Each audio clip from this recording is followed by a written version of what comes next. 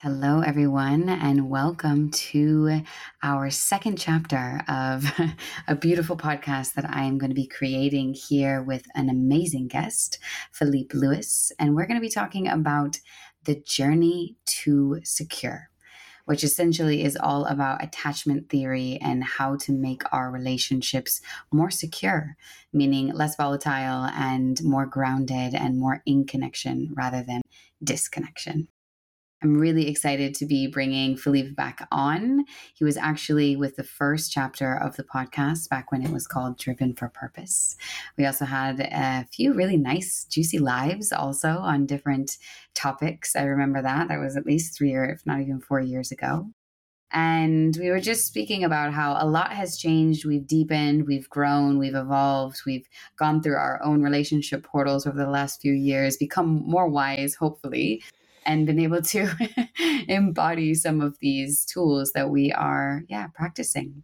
So Philippe, welcome to the show. It's good to have you back. It's good to be here. Yeah. So I think for my guests, for all the people who aren't yet familiar with you, back in the day, I was living in California. You were living in California. We had a lot of crossover. But now I'm here in Europe, and there may be quite a few people who aren't yet familiar with you or your work. So maybe we could start by you sharing a little bit about who you are, what you do. All right. I'm Philippe Lewis, and I'm, for all intents and purposes, relationship geek, and especially an attachment theory geek. I discovered attachment theory many years ago. I'd been in conversation with my friend Trevor for many years around relating, and he's done the Hakomi training.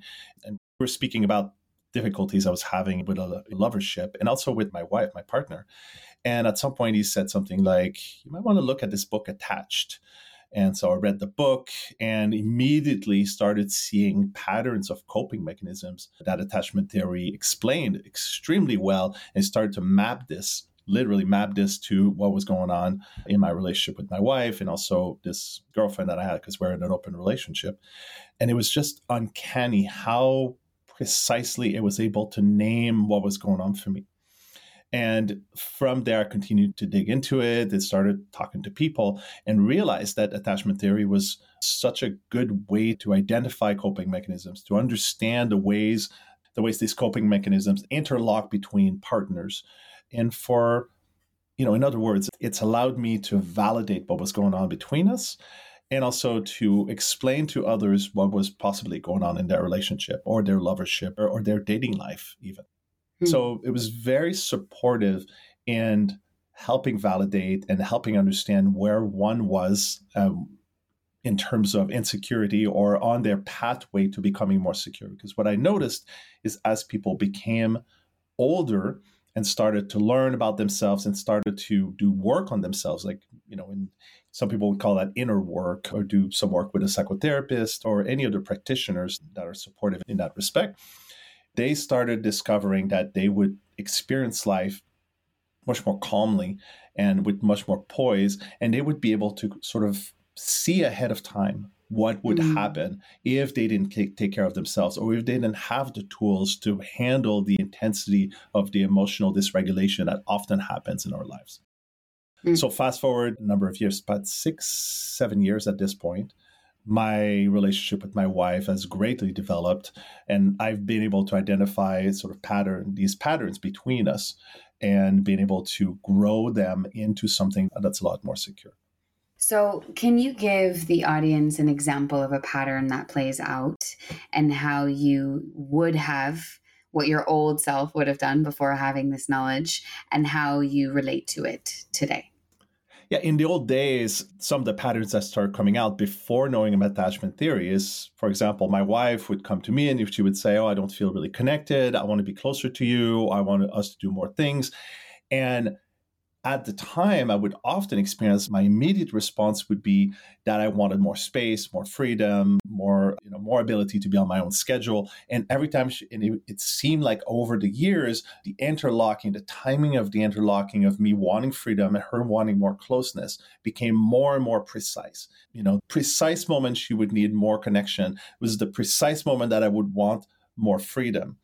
And in the old days, my response or her response would always be like, why is this happening? Or why can't you, do more things with me? Why? And I would say, why can't I have more of the freedom that I need?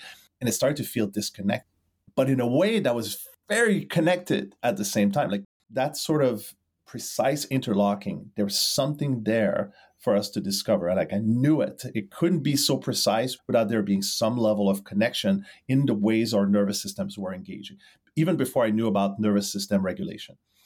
And so when I discovered attachment theory, it started to explain that I was having avoidant tendencies. She was having anxious tendencies. And the anxious tendency would be about her wanting or needing to be able to lean on me as a sort of as a reference point of connection.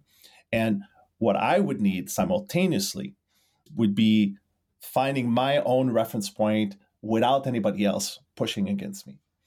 So discovering this was really key for us to understand that, first of all, that this was happening and how we were needing different things at the same time. So what would you do in that case? Like, what's the antidote? I want more space. You want more connection. How do we find that meeting point? How do we both get our needs met? At the time, it was just a lot of frustration because, when you're speaking of needs, like it's one thing to say, oh, I want this. Like, oh, I want to eat Mexican food tonight. And the other person says, oh, I want to have Thai food. Okay, well, let's do it your way or let's do it my way. And next time, let's do it your way. But in the case of nervous system and emotional balance and regulation, it's a different thing. By the time you need something, you don't necessarily have a lot of space for it to happen tomorrow. Like sometimes we would try that, but always one person would be frustrated. If I needed space, she needed balance and connection. She would feel alone if I said, no, I can't do this for you. And if she wanted connection, and really what I wanted, my nervous system was needing was just like to be in my own bubble, it would actually feel invasive. So initially, it was just a lot of frustration. But then as we started to understand these coping mechanisms, we also started to understand that a lot of that would come up because we were essentially emotionally spent. Like it would be either a lot of work or it'd be our child growing up, and which was very demanding. And a lot of what we started to develop without even knowing that's what we needed is the ability to regulate, which means that when the nervous system is dysregulated, what would help to actually calm the nervous system so that it can essentially recover and regain emotional resources. And so you can imagine your nervous system as having so much gas or so much energy to spend on dealing with the world, dealing with reality, or dealing with other people. And when you start to run out, an avoidant person will go towards being alone as a way of resourcing. It's called autoregulation. And somebody who's anxious is more likely to go look for somebody and lean on them as a way of finding their balance and regaining emotional resources. So you can imagine that when the two of them come together and they're both spent, what they're needing is something very different in order to regain these resources that otherwise they don't have anymore. So the first thing is about learning to regulate well enough that you can go back to the person that you made a commitment to. The second piece is learning to self-care, because the key to regaining emotional resources goes beyond just regulation. Regulation is just to calm the nervous system, but to regain energy, it's just like filling up the tank of gas of emotional resources. That takes self-care. You need to do the things that your nervous system will identify or will use as a way of regaining this energy. So imagine you have an emotional body. We all have some version of an emotional body. And on any given day, we spend that emotional energy on different things. If there are challenging situations or people are loud or people are difficult, you spend that energy on engaging with them. And by the end of the day, or maybe the middle of the day, you run out. And so you have to do things like eating food, sleeping, taking good care of your body. That's the first thing. But also maybe doing things that are more quiet or things that feel resourcing, things that feel like they help you regain that emotional energy that otherwise you spent. If it's your partner and that partner is there right next to you all the time, then you start to become interdependent with them. So it's a form of dependency, but interdependency has more choice. But when you're insecure, you start to codepend on specific ways that you engage with them. If you're insecure and avoidant, you'll start to depend on them to give you the space that you need because that's what you need to gain resources. If you're anxious, you're going to start to depend on leaning on them in order to regain the emotional energy that you need. So the trick is not to become a better partner. The trick is to become more secure so that you regulate more easily, you do more of the self-care, so you have a greater abundance of emotional energy to spend, not just on your partner, but on the day that goes by every day, including your children, your work, your friendships, your relationships, or everything else that comes your way, including becoming sick or just having a difficult day. So essentially, what I think I'm hearing you say is that the most important thing in order to become secure is to be self-aware enough so that you know what you need as an individual to keep your tank full, so that you have a larger bandwidth, so that you can carry more of the stressors of life. It's almost like I see a person standing with their chi bubble, right? Like a bubble around them. And whenever somebody is taking care of themselves, doing the things that they know nourish them, whether that's going to the spa or getting a massage or going out in nature, their bubble becomes bigger. When their bubble becomes bigger, all of the outside things that are poking at them and prodding at them, financial stress or time stress or health stress or whatever the stresses are, children's stress, the bubble has enough space between you and the bubble that it's not going to actually hit you and start to create friction or tension. And so from that space of knowing yourself and knowing what you need, you will be able to handle not only yourself better, not only the situations that you're coming into interactions with that challenge you, but also your partner's needs better as well. Yeah, and actually awareness is only part of the equation. Awareness is a good start to be able to know, what do I need? What does my partner need? And in the moment, do I need to regulate, or do I need to actually regain energy? Do I need to resource myself? So the knowing of that is a good start, because then you move in the right direction. But the practice of it, to have the space for it in your life, is definitely a part of it as well. You can't just being aware of it is one thing, but to actually engage in those practices, to engage in the care, and that's the difference between just having awareness and actually doing the self-care, is that you set up your life in a way that and that's something that happens as you become more secure. You start to see, you don't just catch yourself in the past. You don't just look back and say, oh, okay, I didn't get enough sleep that night, which is why I didn't handle this thing the next day properly. Mm-hmm. What you start to do is you start to look at what's coming your way in the near future or in the far future, and you start to plan for it. You start to be able to self-care ahead of time, to kind of build up those resources, and you start to forecast when you're going to need that kind of self-care. Yeah. So that when the time comes, you're not caught running out of steam. You're actually building things up ahead of time, so you're ready for it. Yeah, and I think what comes up for me, this is also really a big part about self-reflection. So this is where, we talked about the inner work. And this is where, for anyone who's listening right now, I would really invite them to start to reflect on some of these moments that you just spoke about, Philippe, that was happening with you and your partner. So what is happening in your relationship? Can I be aware of the dynamic that's playing out? And can I think about how well resourced was I, or how under-resourced was I? And then from that space, start to see the pattern that is playing out. And then also, part 2 here is what I would invite everyone to do, is to take a journal and write down all of the things that really nourish them. Because this is also very different from person to person. What nourishes me may be completely different than what nourishes my partner. And it's also very important for your partner to have a list of things that nourish them, because we can also help each other be aware of whether we're under-resourced. And it's a beautiful invitation if your partner is open to it. And if you and your partner have this dialogue of like, hey, let's help each other stay resourced for not only our own well-being, but each other and our family, or whatever it is we're engaging in.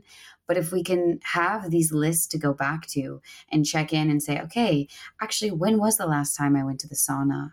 Or how much have I been working lately? And this is, I think, a beautiful invitation for anyone who's listening on some practical embodiment to start applying this in their daily life. I mean, my wife would come to me and she would say, when's the last time you had food? Like, she would find me trying to work and my brain's not working anymore. And she called me afraid not, like it just like scratched my head, trying to figure out like, how am I going to do this task? And she would come to me and say, when did you have breakfast? Did you have lunch? And more back then, more often than not, I would say, yeah, I think I had coffee. That was it. And so one of the things she brought into the relationship is what I call physical intelligence. The Mm. ability, the deeper ability to know when the body is kind of going out of balance internally by not eating well or not exercising enough or not drinking enough or not sleeping enough. There's deep wisdom that some people don't have. They get, and that was the case for me. Started at a young age, started working long hours because I used to be a software engineer, and they would just require that of people. And I would just work hours and hours and hours and forget that I was hungry. Mm-hmm. And of course, my performance surely was going down over after hours and hours and hours of not eating enough or not eating well. And I didn't notice it. But to be with a partner is a beautiful contribution that they can have, because there are things that we don't have figured out that they do, and vice versa. So the contribution that we can have towards our partner is the ability to see things that we can't see ourselves, including the ways that we're insecure, including the ways that we don't take care of ourselves, or including the ways that we could resource ourselves if we just thought of it. And so, and that's both the beauty and sometimes the difficulty of being in partnership. Like, we see our partners suffering or having difficulties, and we want to support them, but they also, when there's this insecurity, there can be this sense that if your partner is making suggestions, that it's a criticism, or that it's something that we have that's imperfect or that's incomplete or that's a problem, and it's not always received as a contribution. Yeah. Brings me to a question of something that I see a lot with the clients that I'm working with.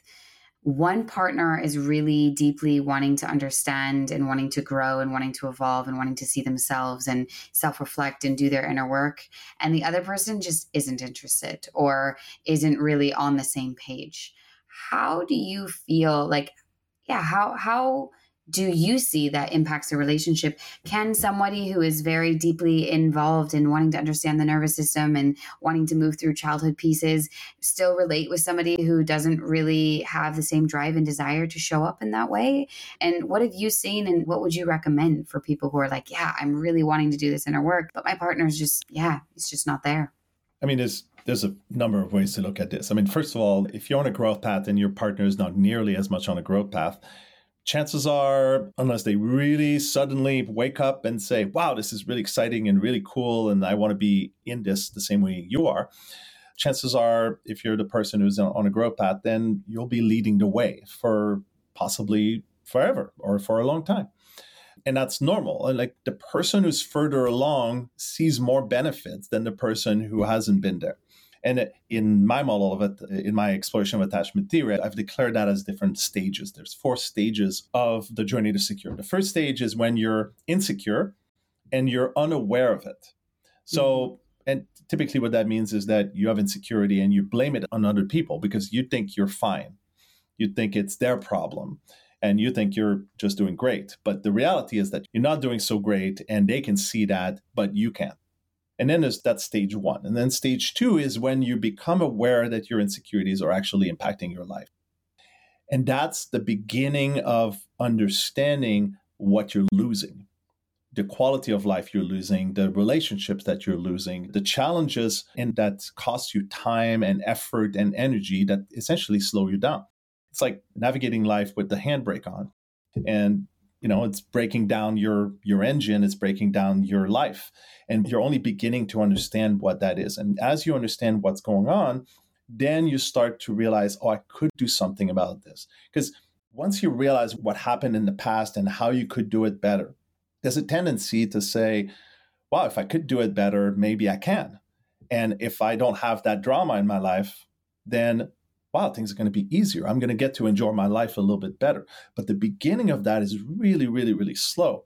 So if you're further along the growth path where you know your insecurities, you started to do something about it, you're gaining momentum, and you're gaining success in catching yourself faster and faster, or even forecasting where you might have a hard time about something, or you might become insecure about something, or you might run out of emotional bandwidth, and you start to self-care so it doesn't happen anymore, you start to accelerate. Your life starts to go to work out better, and you start to enjoy it more.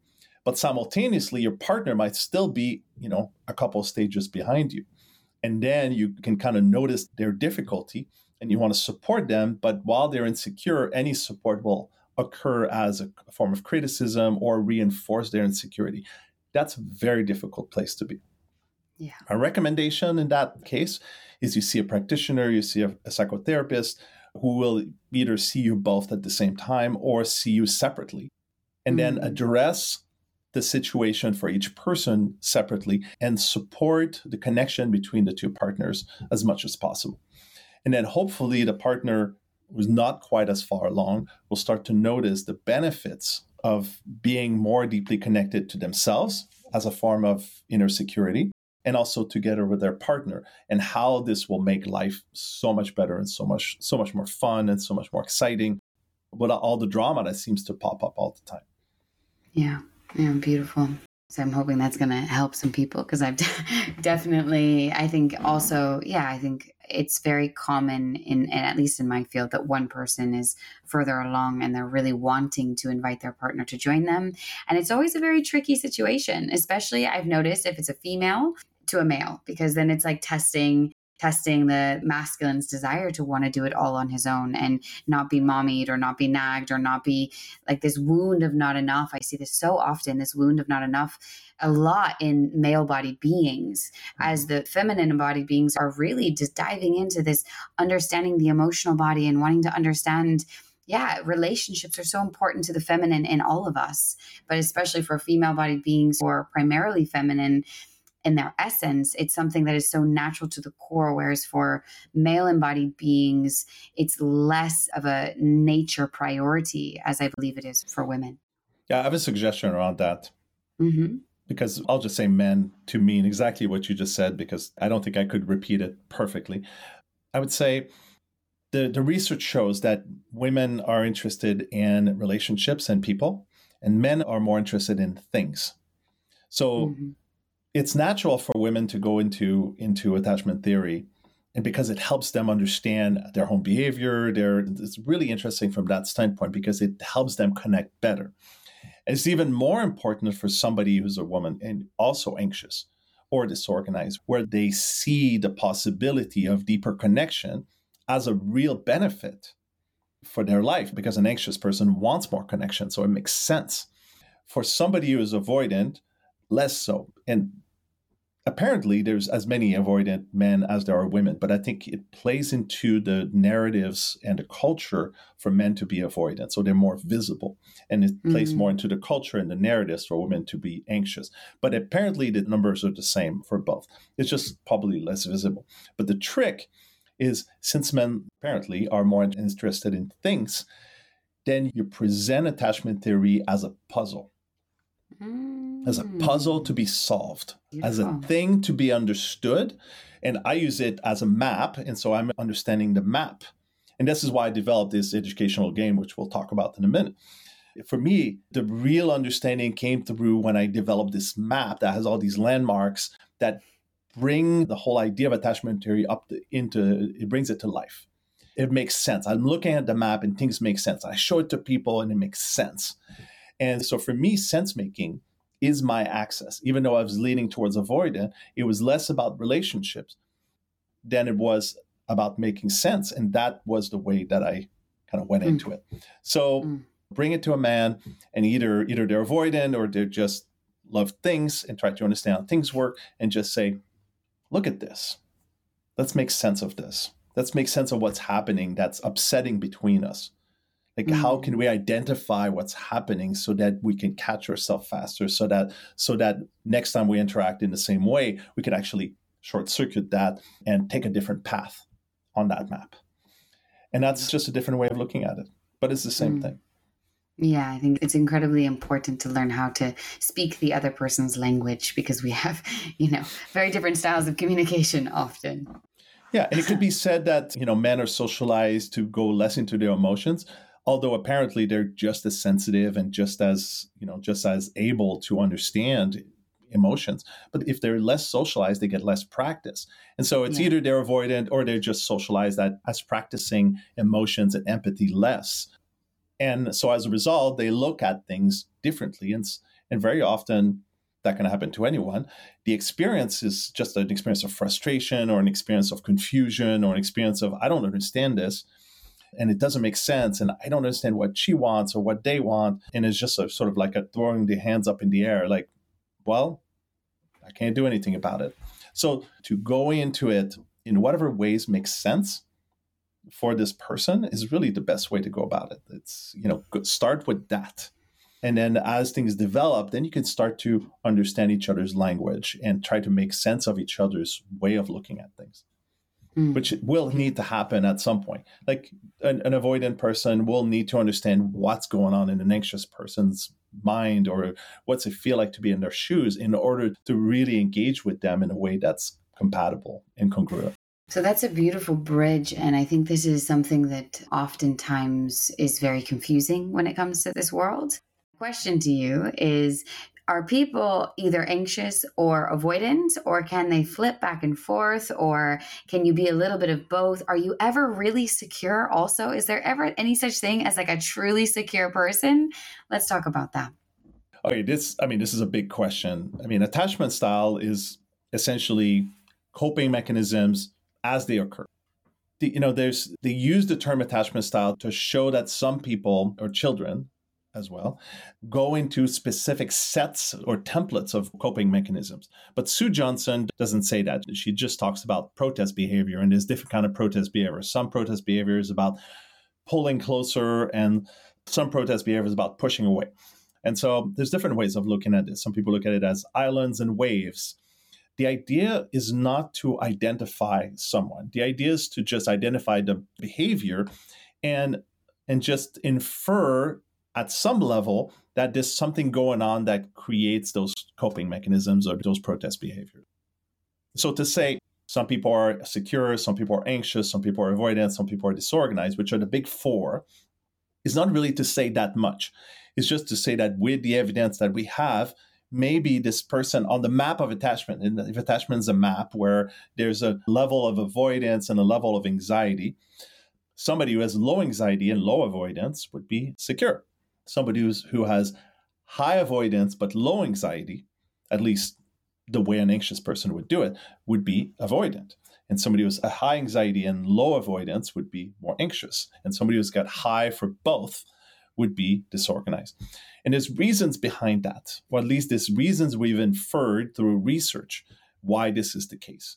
But it's really complex stuff. Like psychology, we say psychology is a science, but it's not really, because it's really difficult to prove anything about the mind and about behavior.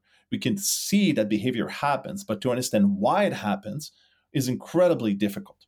So even though psychology has gone a long way, it's really difficult for it to prove anything. But we can say there are templates of coping mechanisms, and we can say that there might be reasons behind that. And we might say that these coping mechanisms reveal the way the nervous system works.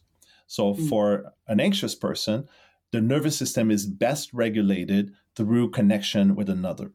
It's not just best, but there's a need for that. For an avoidant person, the nervous system is best regulated, or there's a need for regulation by oneself, which is called autoregulation. For the anxious person, and also for secure, it's called co-regulation. When you're dysregulated, you get close to somebody that's already regulated, and you essentially lean on them as a reference point emotionally, and you kind of get a sense of what's it like to be regulated by just by feeling. It's a little bit like warming yourself up on, if you're cold, you're warming yourself up on somebody who's warm, and you get warm. And you also start to feel what it's like to be warm, and your body sort of catches on, or something like at the emotional body level. For somebody who's disorganized, the issue is really about safety. And so that's a whole other ball of wax.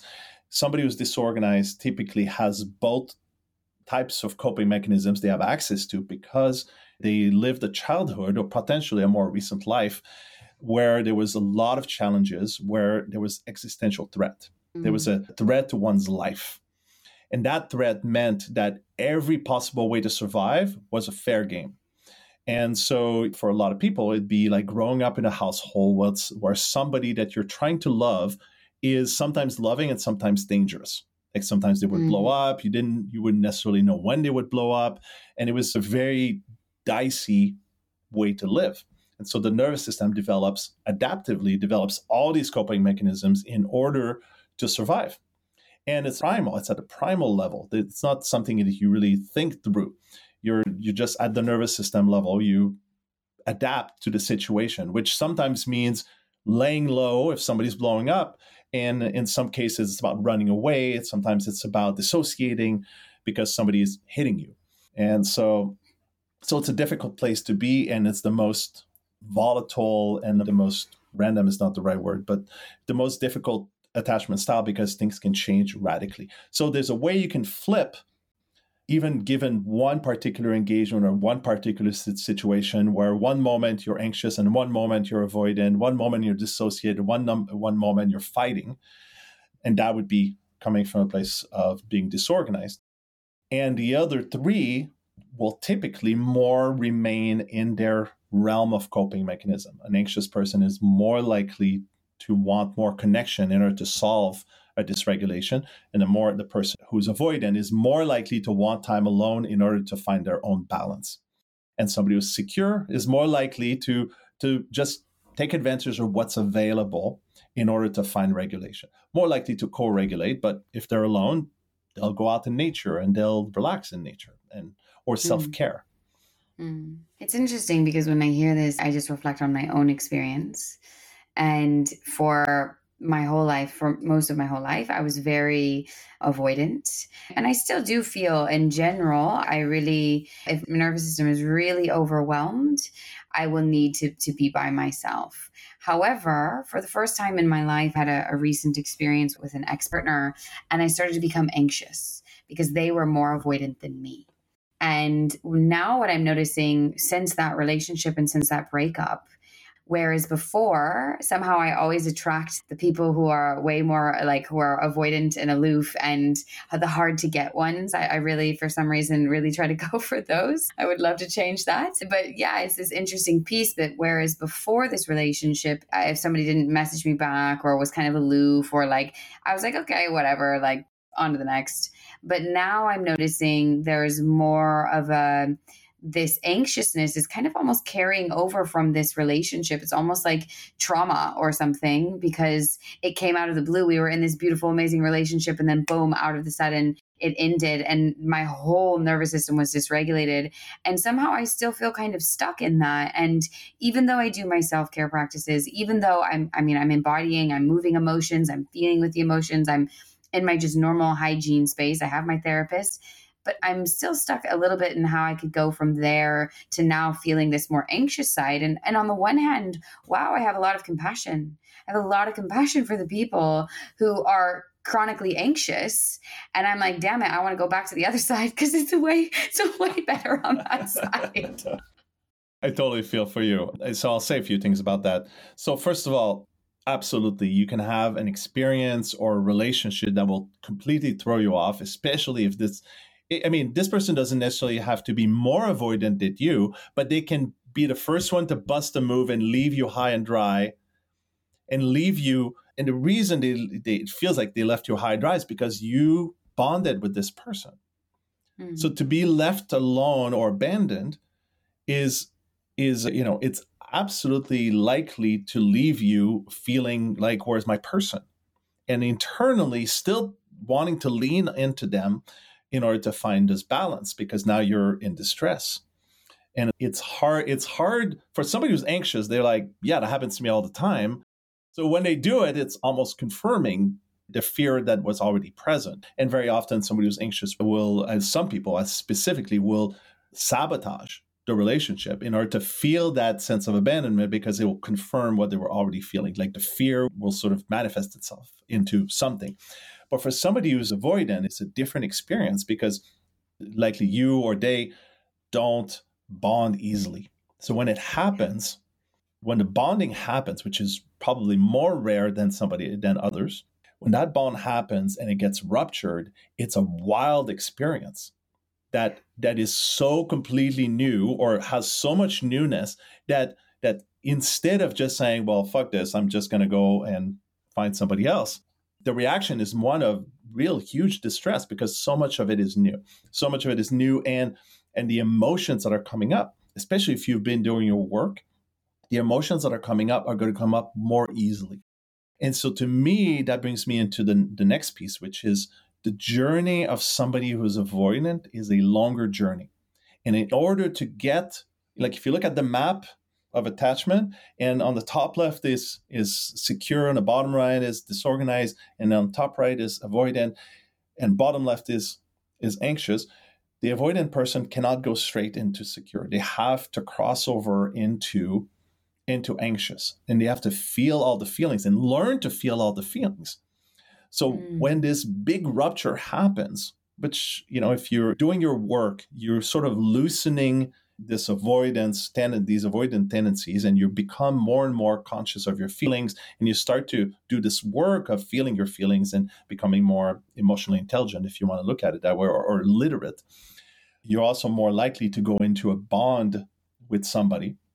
And then when that bond ruptures, because for most bonds will eventually rupture, you will feel it even more deeply. But now you've crossed over into the anxious side, and you have to cross through that kingdom of anxious in order to become secure, because you have to resolve these feelings that either have happened before or are happening now, and learn to navigate the rupture that will inevitably happen.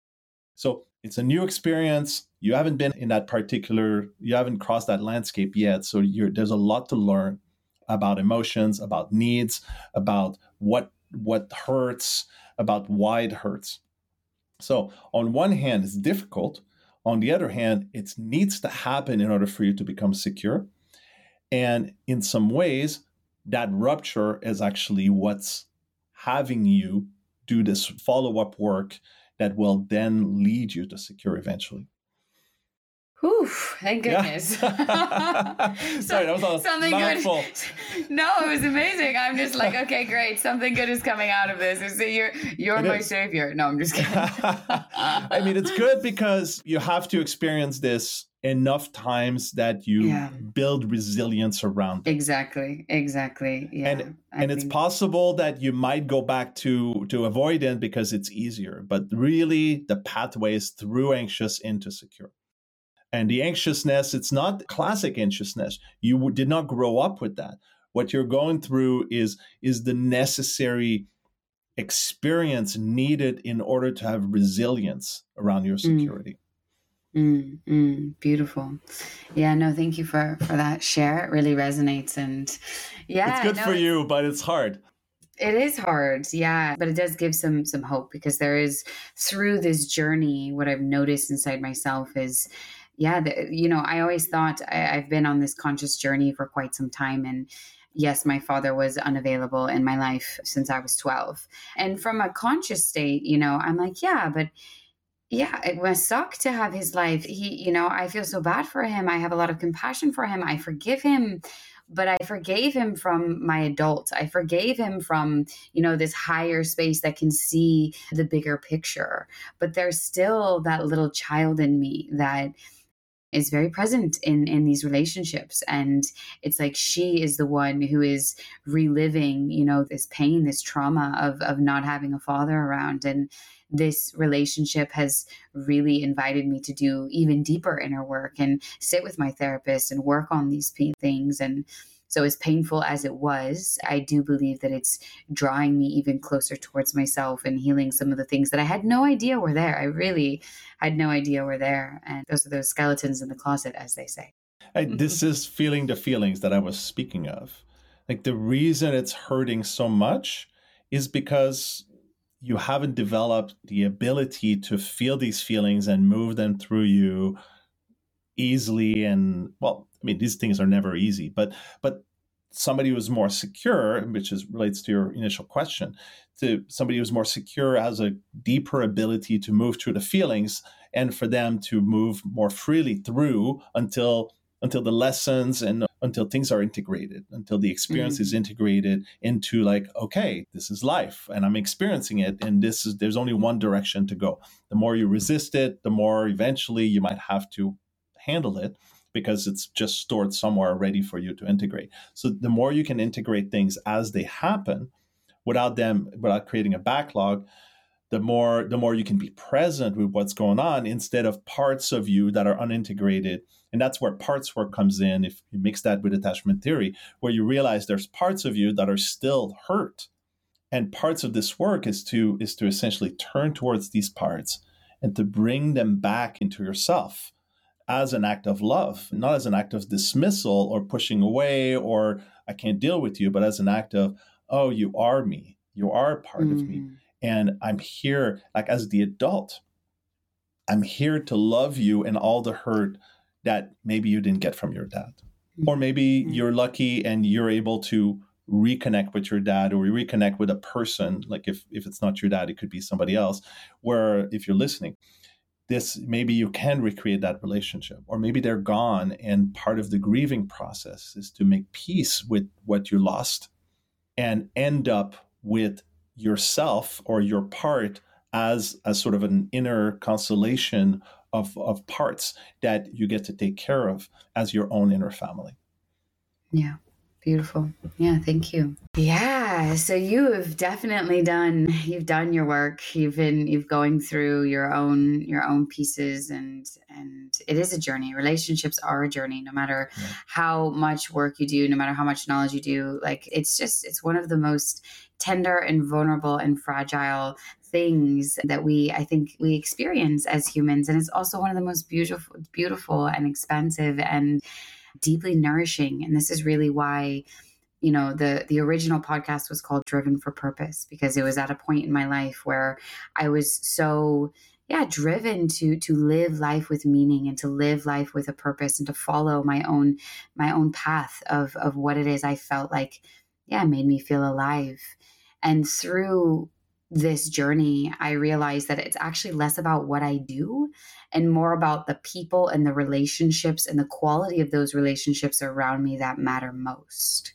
It's like I can be a baker, or I can do some graphic design work that it's not maybe my life's passion, but I'm good at it or whatever. And if I have really good, nourishing, supportive relationships, not just with my romantic relationships, but with people around me, my life is so full. And if I'm doing something that is just for my purpose and I'm making a big impact, but I don't have the type of connections that really bring me this sense of connection and the sense of oneness, which I feel, and being seen and seeing, which I feel many of us long for, it doesn't matter how much money I'm making or how successful I am to the outside world. And this is really why Deeper Intimacy podcast has been rebranded, and it's humans like you who have committed to looking at themselves and the path of relationship and all the different facets and way that it forms.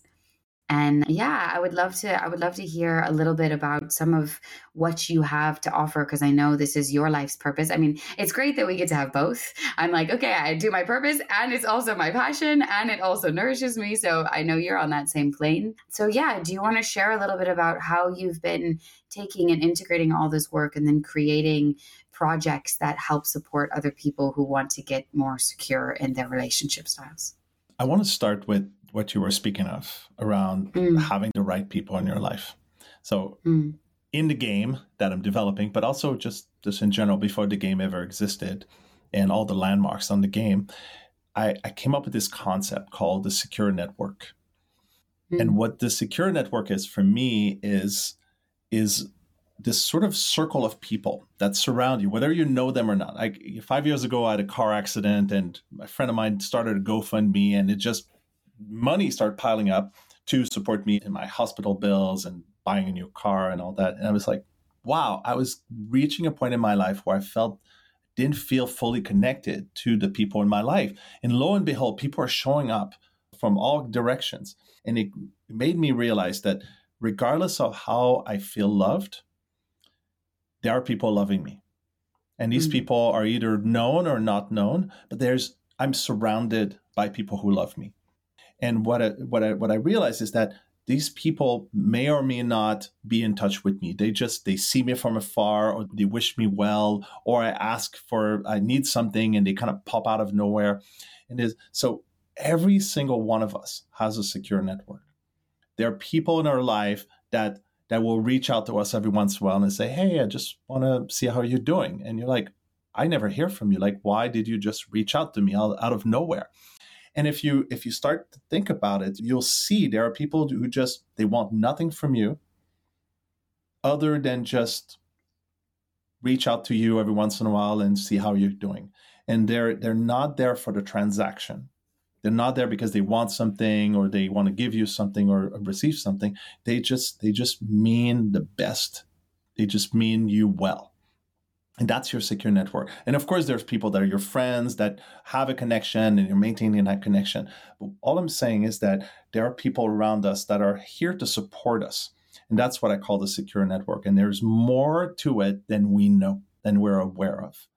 And the more we can support that secure network around us by remaining connected to people, by staying connected to people who are secure, who are not really exciting us necessarily, but they're still tracking us. The more we can support that secure network around us and also become part of somebody else's secure network, the more we create stability for each other. And it's sort of a form of co-regulation at the community level, at the collective level. And so, and even you, as you're creating these podcasts, you're speaking words that go out into the world, and the people that listen to you will receive that as a form of support, whether or not you're aware of it. And you might meet them in 5 years and they might say, oh, that one podcast really made a difference for me. So this is the way that we show up for each other. And this is the way that we support each other, not just at the immediate relationship level, but casting a wider net so we can support each other.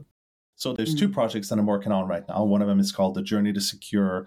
It's an online immersion. It's for people to develop their own self-care, their own self-regulation, their own sort of sense-making and self-resourcing so that they can become more secure. And so they can not just do this in community with each other, but also start to bring this into their life to other people. Because when you know how to regulate self-care and make sense of reality from an attachment theory standpoint, you start to share it. Not because you need other people to be like that, but simply because it just makes sense to do that. It's the same thing. If you have a lawnmower and your neighbor doesn't have one, you can just say, hey, use mine. You start to share. And that kind of sharing is supportive for everyone around us. And the other thing I'm developing, the other project I have, is the board game that I was speaking of.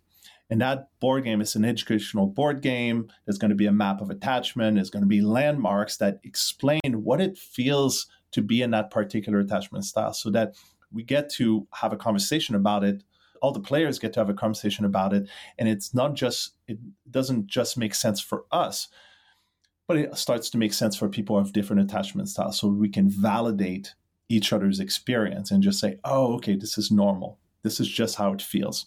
Now, what do you need? How can I support you in being more regulated and being more self-caring? And how can I help you make sense of what's going on for you so that you can naturally become more secure? So those are the two projects. And all of them are about doing things together and becoming supportive of each other, but also how can we become supportive of the inner parts of us that want to come back home and want to do this together.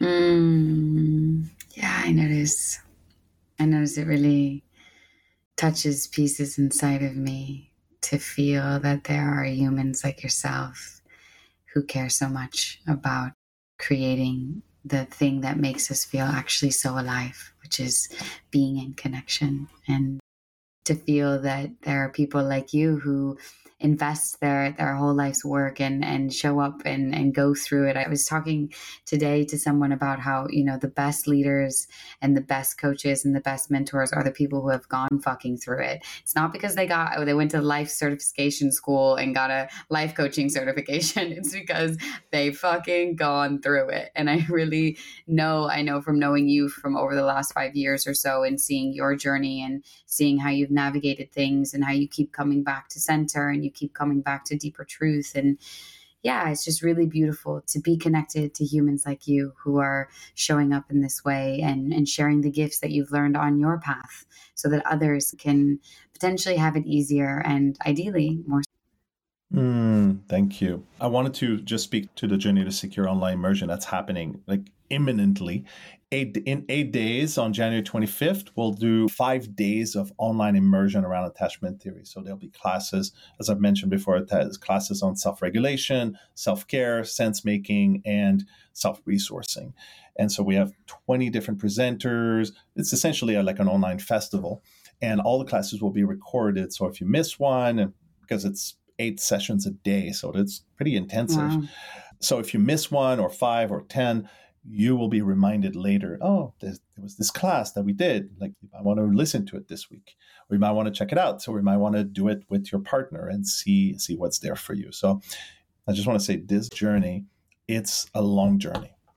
Like, you could learn all the things in the world. You could read all the books tomorrow if you could, or listen to the summarized versions. But the truth is, like, real growth takes time. You have to change big chunks of your life in order to make things work better. And then the practice. It's not just about the awareness, it's about the practice. To put practices in motion, create new habits, catching yourself faster, and eventually starting to forecast and self-care ahead of time so that you will be ready for what comes. To develop all of that takes time.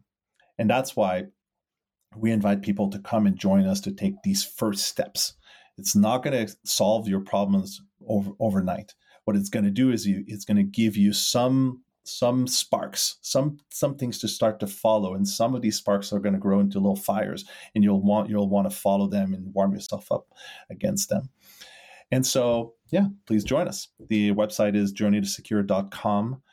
And if you have any questions, reach out to me, and I hope you join us. And if an online festival is not your thing, we're also going to do a live version, probably in San Diego this coming summer, 2023. So for some people, to be in person and to do this work together is even more significant and more worthwhile. So yeah, and it's a way to get make on friends. The mailing list either way. Get on the mailing list. Exactly.